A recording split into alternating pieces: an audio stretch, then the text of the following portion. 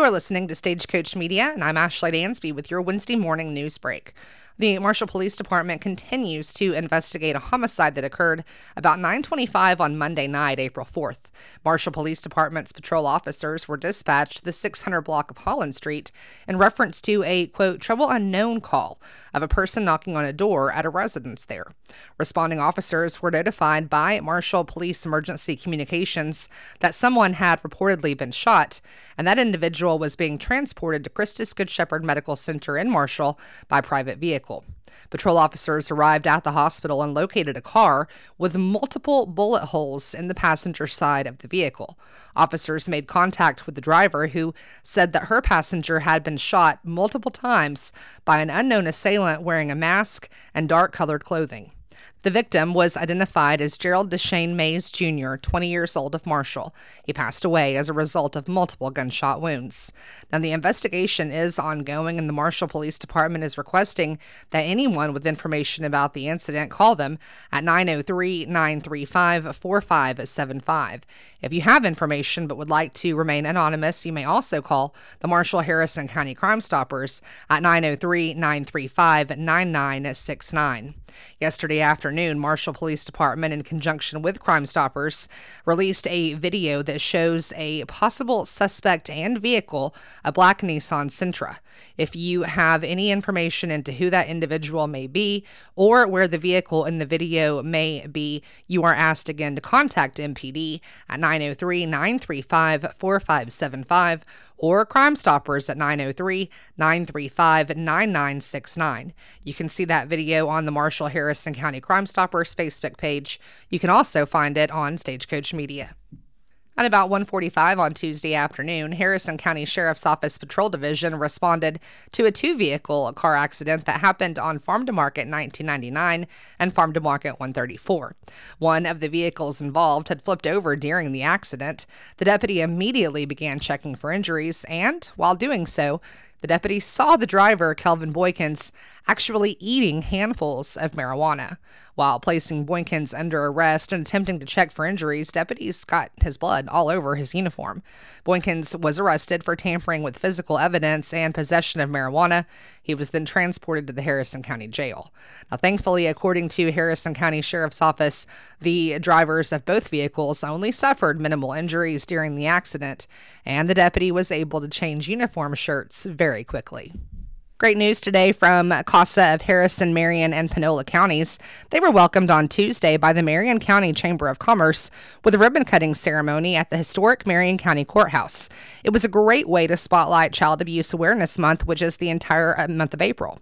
They thank the Marion County Chamber for welcoming them and honoring the work they do. They are also in need of volunteers in Marion County. If you are a Marion County resident and would like to be a part of CASA, you can call them at 903-452-0190. That's 903-452-0190. Master Gardener's plant sale was held on Saturday at their new location on Warren Drive and was a huge success. Stagecoach Media was there and had the opportunity to visit with Patty Webb. Speaking with Patty Webb, of course, the Master Gardeners, you haven't been able to do the plant sale for the past few years due to COVID-19. Obviously, people were ready. They were ready. 104 of them waiting at the door when we opened this morning at 8 o'clock. 104 people. Well, we're here at 11 o'clock-ish in the morning, and everything is pretty much gone. You've got a few things here and there, but it's been a fantastic turnout. It has been a wonderful turnout. People have been buying stuff right and left. All our vegetables went the first hour. So there's people out here that we have seen every year, and there's a lot of new faces, younger people that we've not seen before. So we're really happy with the turnout. And God blessed us with this day. It could not be more perfect. Yeah. Let me ask you this, doing this here at this location, first time y'all done this at this location, of course there's always things you'll work on and whatnot, but having the greenhouse here, how much of an advantage is that for y'all?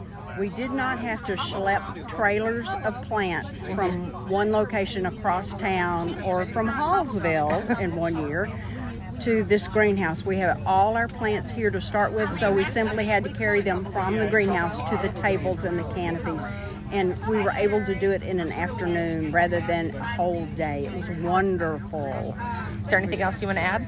We are so grateful to the county judge for letting us have this place and letting us put our greenhouse here. And all we need to work on now, Judge, is the parking. There you go. Absolutely. We're Thank good. you so much. I appreciate it. Master gardeners are already looking forward to the next plant sale.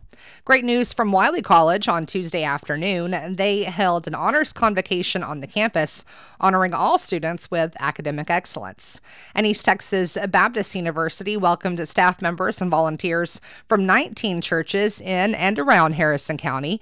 They gathered at East Texas Baptist University during March for a listening dinner hosted by the ETBU School of Christian Studies and Humanities. Now, the purpose of that meeting was to talk through some of the needs the East Texas churches have, with an ultimate goal to use ETBU's resources to address area churches' needs through programs like the Certificate in Ministry, weekend seminars, or other specialized training to equip people for service in their churches. During the event, attendees were divided into smaller groups where they were able to collaborate and discuss the issues they were each facing. After the smaller breakout sessions, the group came back together as a whole to discuss and come up with necessary courses of action. Some areas of need that were identified from the open discussion include sound system management, streaming technology, Sunday school teacher training, and volunteer support. The School of Christian Studies and Humanities is also considering weekend workshops that will focus on a single issue to serve specific groups of church leaders. During the dinner, Soda Lake Baptist Association Treasurer David Holt was recognized for completing the necessary requirements for ETBU's Certificate in Ministry. Holt also serves as the music director for Woodlawn Baptist Church in Marshall. The CIM program is a 3-year program in which students meet for 3 hours per week, taking classes in Old and New Testament, teaching and preaching, and evangelism and missions to prepare for service in a variety of ministries in their churches and their communities. Congratulations go out today to the Wascom ISD FFA horse judging team. They are state championship bound. They placed 6th out of 43 teams. Riley Otwell placed 1st and Cody Mosley placed 10th individually. We are proud of you. Great job, Wascom Wildcats. Well, the Pet Place in Marshall needs donations of dog and cat food to fill their bags for Mission Marshall. Any brand or amount is appreciated. The Pet Place sends about 128 bags of dog food and 68 bags of cat food per week for the guest of Mission Marshall's food pantry. You can drop off dog and cat food donations at the Pet Place's location. That's at 1901 Jefferson Avenue, right here in Marshall. And the City of Marshall, in partnership with Republic Services, will host the second quarterly free disposal day of the year. It'll be this Saturday, April the 9th. You can dispose of acceptable materials on Saturday at the Marshall Convenience Station. That's at 2300 5 Notch Road between 8 o'clock in the morning and noon. The free disposal day is available to all citizens of the City of Marshall. You must have proof of residency, a current water bill, or driver's license. Would be perfect to have when you go to dispose of acceptable materials.